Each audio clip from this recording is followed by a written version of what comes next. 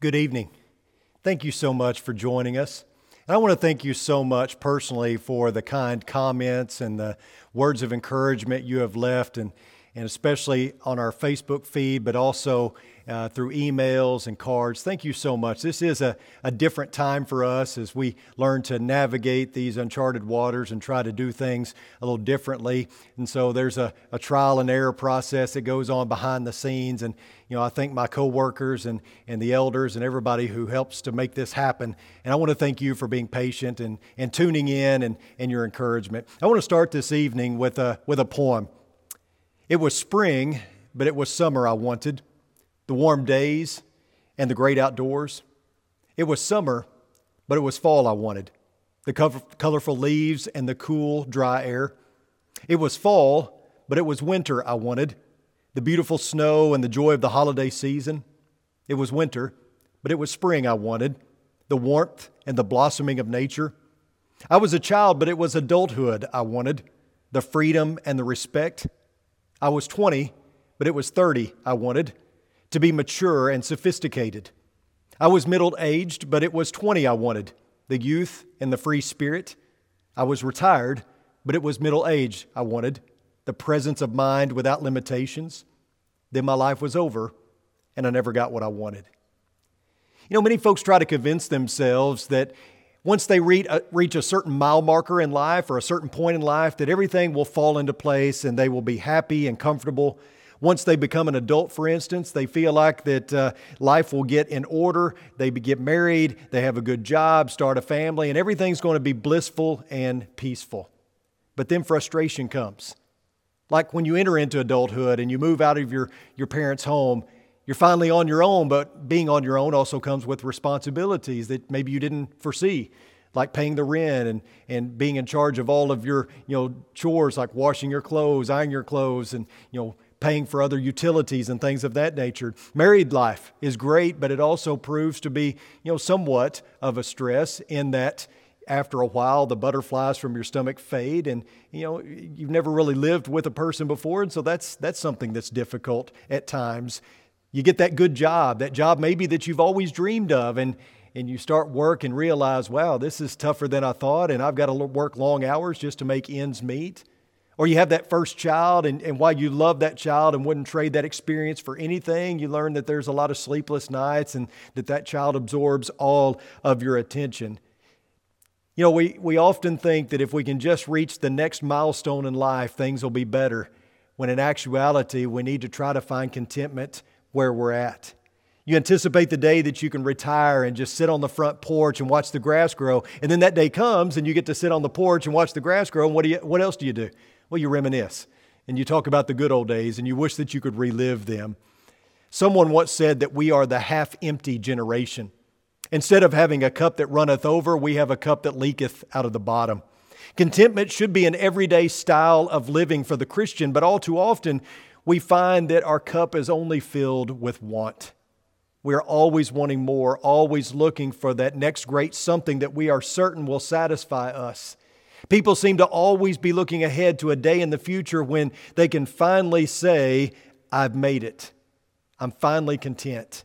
Yet no matter what point in life we reach or how many things we accumulate, contentment seems to elude us. And that's because true contentment and complete satisfaction comes from one source. If you have your Bibles, turn with me to Psalm 23. Undoubtedly, the 23rd Psalm is perhaps the most well-known psalm. Many people can quote it from memory. Most of us are familiar with these beautiful words. And one of the things that I find interesting about this psalm is that the writer does not begin with a lament or a certain problem that he is facing. He doesn't begin by asking God why, like we see many times in the Psalms. He begins and ends rather by praising God for His goodness towards him. From the first mention of God to the last, His care and grace are reflected upon with grateful appreciation. This entire psalm is about one man's life with God, or better yet, a sheep and his life with the Good Shepherd. And it's this life that is signified by an intensely personal relationship with the Lord. 17 times in 6 verses, the writer refers to himself, and 13 times he refers to the Lord. This is a personal testimony about the satisfaction that is rooted in an unwavering fellowship with God. The words of this psalm convey a confidence and a true satisfaction in the Lord. God is pictured as a provider, as a guide, as a protector, as an encourager, which are all essential traits in being a good shepherd. And quite often we hear this psalm read at funerals because of the comforting words, but make no mistake, this is not a psalm about death. No, this is a psalm about life. Life with the faithful shepherd. Now, the superscription that appears above this psalm in your Bibles indicates that it was written by David, a man who knew something about sheep and a man who knew something about shepherding. He was a man who knew something about God as well. And as David writes this psalm, he does so from the perspective of a sheep. He speaks as if he is one of the flock, and with pride he says, "The Lord is my shepherd." And that first line, that opening line, really sets the tone for the entire psalm. That one line there is really the theme of the entire psalm. "The Lord is my shepherd, I shall not want." He looks after me. He provides for me. He encourages me. He sustains me. He is my shepherd. As we talked about this morning, this is personal for David, and it should be personal with us. The same one who provided manna for the children of Israel while they were in the wilderness, the same one who encouraged Joshua, the same one who fed Elijah by the brook, the same one that laid down his life for the sheep, is the one who has promised to sustain us. "I shall not want" is a proud and bold statement that comes from a sheep who is completely satisfied with the guidance of the Good Shepherd. It's also a statement of faith. "I shall not want" signifies that I have complete trust in the shepherd to provide for my needs. It means that I have left my life in His hands and my security rests in the one who leads me. You know, many years ago, Wendy's had a commercial that featured some elderly ladies. One in particular was pretty outspoken. And you may remember this commercial. She looked at her bun that was rather large and a little piece of meat, a patty of meat that was on the bun. And she exclaims actually, "Hey, where's the beef?" And you know, many people are asking that question today. Many people are looking for the beef. They want the substance. That's what this lady is doing in the commercial. She sees this big old bun and this little patty, and she wants to know, hey, where's the substance? You know, the patty should be fitting the bun. And many people in life are looking for more substance. They're looking for the beef. They're struggling to find meaning. It's like the dad who told his son that he needed to go and get an education, and the son said, "Why?" "Well, so you can get a good job," the dad replied. And the son said, "But why?" "Well, so you can earn a good living," the dad said. "But why?" said the son. "Well, so you can buy a car to drive and a house to live in and clothes to wear." And the son said, "Yeah, but why?" And the dad said, "So you can have money set aside to pay for your child's education so that you don't have to work and study at the same time." And the son replied, "Yes, Dad, but why?" "Well, so that you can get old and you can retire and relax," said the dad. And the son said, "Yes, but why?"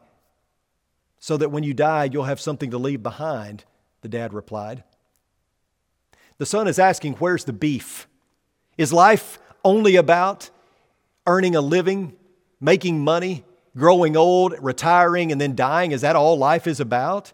Or is there more to life than that? You know, there's got to be more than that. There's got to be more substance than that. That can't be all that there is. Where's the beef is a question that is asked thousands of times a day by a person, maybe several people. People who are in hot pursuit of things that they believe will satisfy them, only to find that there's really no real substance in the things that they're seeking. Many people are discovering that life is kind of like that running back who busts through the line of scrimmage and they're racing towards the end zone and they outrun the defense and they dive into the end zone and they score the touchdown and they get up and they're celebrating and their teammates are mobbing them and the crowd is celebrating, but then all the celebration is curtailed because there's a flag on the play.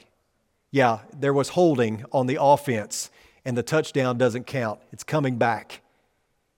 And there's many people like that upon further review, the call has been reversed. No touchdown. People are galloping at breakneck speed for the goal line, but once they get there, they quickly realize that it's not all that's cracked up to be. Where's the beef? Because there's no real substance. And it makes you wonder, why are so many people asking this question? Why do so many people spend so much of their life pursuing so many things that only leave them disappointed? And I think it's because they're aimless. They are directionless, maybe even dead. We've got dead people driving cars. We've got dead people going to work every day. We've got dead people in marriages. We've got 2 dead people that are married. We've got dead people that even come to church.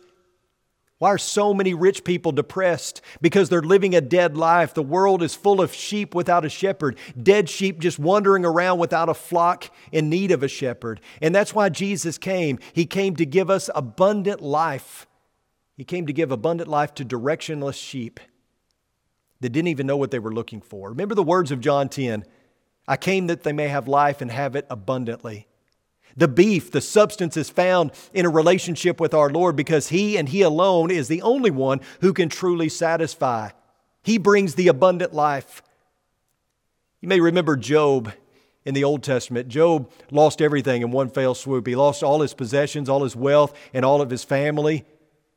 He and He alone really represents, from the Bible, someone that's an extreme case, because what did he do after losing everything? Well, he fell down on his face and he worshiped God. And I got to be honest with you, I don't know that I could react that way after losing everything. But notice verses 20 through 22 of Job chapter 1. It says, Then Job arose and tore his robe and shaved his head, and he fell to the ground and worshiped. He said, Naked I came from my mother's womb, and naked I shall return there. The Lord gave, and the Lord has taken away. Blessed be the name of the Lord. Through all this, Job did not sin, nor did he blame God. You look at this episode and you think about Satan being allowed to test Job. The accuser's accusation was, or his belief was, his reasoning was that Job was hedged in, and that's why he served God. You take everything away from him, and he'll immediately drop God like a bad habit. And it's something I think about. It's something that I pray about. It's something that resonates in my mind. Am I hedged in? Do I believe in the blessing more than the blesser? Am I focused more on the things that my Heavenly Father has given me and blessed me with, or is He just enough? Is God enough? Turn to Exodus chapter 16. In Exodus chapter 16, beginning in verse 16, it reads like this. This is what the Lord has commanded. Gather of it, each one of you, as much as he can eat. You shall each take an omer according to the number of the persons that each of you has in his tent. And the people of Israel did so. They gathered some more, some less. But when they measured it with an omer, whoever gathered much had nothing left over, and whoever gathered little had no lack. Each of them gathered as much as he could eat. And Moses said to them, Let no one leave any of it over until the morning. But they did not listen to Moses. Some left part of it till the morning, and it bred worms and stank. And Moses was angry with them. Morning by morning they gathered it, each as much as he could eat. But when the sun grew hot, it melted. On the 6th day they gathered twice as much bread, 2 omers each. And when all the leaders of the congregation came and told Moses, he said to them, This is what the Lord has commanded. Tomorrow is a day of solemn rest, a holy Sabbath to the Lord. Bake what you will bake and boil what you will boil, and all that is left over lay aside to be kept till the morning. So they laid it aside till the morning, and as Moses commanded them, and it did not stink, and there were no worms in it. Moses says, Eat today, for today is a Sabbath to the Lord. Today you will not find it in the field. 6 days you shall gather it, but on the 7th day, which is a Sabbath, there will be none. Makes you wonder, why did God set it up this way? Why didn't He just set up a 24/7 buffet, kind of like Golden Corral, where people could just come and go as they pleased? Why did He do it this way? Well, because God was teaching a lesson on dependence. The people grumbled and complained, and so He met their need. But like so many living in this day and age, the people overlooked the fact that God had already met their great need. They were in the presence of God. They were God's people. Ultimate satisfaction should have been found in Him. They were His sheep. In fact, this is a major theme that we see play out across the Old Testament into the New Testament, that God wants people to rely on Him, whether it be with manna or in the case of idolatry or war, or like sheep that were constantly straying. God constantly reprimands those, and He brings them back into the fold, back into compliance, because that's what the Good Shepherd does. In fact, We see this theme reiterated over and over again in Scripture. We see it in John 15 as Jesus says He is the vine and we are the branches, as He talks about this concept of abiding. James says, draw near to God and He will draw near to you. As part of the model prayer, Jesus says, pray like this, and He includes, give us this day our daily bread. In Matthew chapter 6, Jesus says, do not worry about what you eat or what you will wear. Just seek first the kingdom and His righteousness, and all these things will be added unto you. Paul said, I have been crucified with Christ, so that it's no longer I who live, but Christ who lives in me. We see this play out over and over again, this idea that God is in control and we place our lives in His hands. Scripture assures us that God is enough. I think I may have told you this before, but when I was younger, I was constantly reminded of how blessed I was. My grandfather would pick me up from school in his car and he'd say, when I was your age, I didn't have anyone to pick me up from school. I walked to school 3 miles in a blizzard, uphill both ways. My mother at the dinner table would often tell me that I needed to clean my plate because there are starving people in other countries that would love to be at this table and enjoy this food. My dad would tell me that when he was young, he was so poor that he'd play kick the can because they didn't have a ball. I think about what I will tell my kids, as I get older and I start reminiscing. I may tell them about the rotary dial phone that we had hanging on our wall, where you actually had to place your finger into a dial and rotate it around, and you had to do that for every number. If you wanted any privacy, it only went as far as this kinked up cord that you could stretch maybe for a foot or two around the corner so that you can maybe get a little bit of privacy.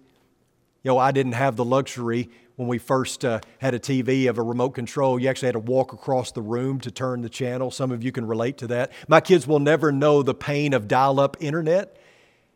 You think about how spoiled we are. And you think about how there's constantly new luxuries being afforded to us that we can indulge in. But do those things bring contentment? Where's the beef? And I'll tell you where it's at. It's in a relationship with God. True contentment is only found in a relationship with God, because if God is all that you had, He would certainly be enough. You would be adequately supplied. But let's look at this from another side for just a minute, because after all, this is a two-sided coin, and it's not just about seeking a relationship with God, although that is huge, but there's another party involved, right? So take note of what is written in Exodus chapter 20, verses 4 and 5. It says, you shall not make for yourself a carved image or any likeness of anything that is in heaven above, or that is in the earth beneath, or that is in the water under the earth. You shall not bow down to them or serve them, for I, the Lord your God, am a jealous God, visiting the iniquity of the fathers on the children to the third and the fourth generation of those who hate me. So in your Bibles, underline the phrase, for I, the Lord your God, am a jealous God. When we think of the word jealous, we kind of tend to think of something that's rather junior high-ish. We think of the spoiled athlete that doesn't want to pass the ball because he doesn't want anyone else to have the glory or the spotlight. Maybe we think of, the businessman that wants to get all the glory for himself, and so he steps on others so he can get to the top. We think about maybe the boy who punches a classmate because he looked at his girlfriend. It's the parent that gets angry with the coach because, their child didn't get to start or didn't play enough. And so for God to be jealous, it seems like we're lowering Him down to our level. But actually, in the Hebrew language, jealous doesn't mean the same thing that we see it in our language. In fact, jealous in the Hebrew is not a negative. It's closely related to our word for zealous, and we know what the word zealous means, right? It means intense enthusiasm. It is a burning desire or passion for something. In other words, God is zealous for you. He is passionate about you. He is jealous for your heart, not because He is petty or insecure, but because He loves you and He desires a relationship with you. I would be more than a little concerned if some girl was flirting with me, not that that would ever happen, but I would be more than a little bit concerned if a girl was flirting with me and my wife was unconcerned. It would bother me a little bit, more than a little bit, if my wife didn't care one bit that someone else was flirting with me. Because as my wife, I believe that she should care about the relationship. And she does, by the way. But what if she didn't? What if she didn't care if anybody else was flirting with me or if I went on a date with someone else? Because when you love someone and you're invested in the relationship, you expect there to be zealousness. You expect them to be jealous, right? You expect them to only want your heart and to be devoted only to you. Imagine seeing me at a restaurant and I'm sitting there with another woman and you come in, you say, "Chris, what are you doing? This is not your wife." And I say, "Relax. I'm just on a date." And you say, "Well, you can't be on a date. You're a married man. Where's your wife?" And I say, "Relax. She's at home. I love her too. I just love this woman as well." My guess is that wouldn't be okay with you because we understand the covenant relationship. And so how we look at a marriage is the same way we need to be looking at our relationship with God. This is a covenant exclusive relationship. Just as I am to have no other wives, I'm to have no other gods. God is not asking to be the top of the list. He's asking to be the list. There is no list, in fact. He is the only one. He doesn't supersede all other gods. He is the only God you serve. He has exclusive rights to your heart because He deserves that. No other God deserves anything that what God should get from us. He is the only one that deserves our full and undivided, exclusive devotion. Only the one true God can fulfill our deepest longing and satisfy our most profound need. Where's the beef? I'll tell you where it's at. It's in a relationship with God. It's you sandwiched between God and Jesus. I am told that a shepherd marks each of his sheep so that he can tell which ones are his, even from a distance. And he does this by taking a knife, what is called a killing knife, and he cuts a distinctive mark into the ear of the sheep. Now, it's not an easy thing to do, not for the sheep or the shepherd, but through this mutual suffering comes a lifelong mark that can never be erased. And so I ask you, what is our mark? As Christians, what is our mark? What mark do we bear that indicates that we belong to the Good Shepherd? You might say that it's baptism. You might say that it's the Holy Spirit that is our seal. You could say that our identifying mark is love, and none of those would be wrong. But perhaps our distinctive mark, as much as anything, is commitment. Maybe it's also contentment. Maybe it's our commitment to God as a sheep to His shepherd and being content in that relationship. Are we satisfied with God? Are we able to lay down and rest knowing that we have all we need in Jesus? The Lord is my shepherd, I shall not want. What a difference that little pronoun "my" makes. He is my shepherd. It's the difference between joy and sorrow, between purpose and meaninglessness. It's the difference between abundant life and no life. And it's the difference between more and enough. Is Jesus enough? Are you a satisfied sheep? Let's pray. Dear Heavenly Father, thank you so much for this opportunity to preach your word. And we thank you so much for those who have tuned in and those that are seeking to live according to your will and to follow in your footsteps. We pray that we can all seek to be sheep who follow the shepherd. And we pray that we can also help those sheep who have strayed, and we can be lights in the world around us to hopefully attract more sheep to your fold. And we are just so thankful that you have allowed us to live and breathe and to follow, and we pray that we can find our complete and total contentment and satisfaction in you. Thank you, God, for who you are.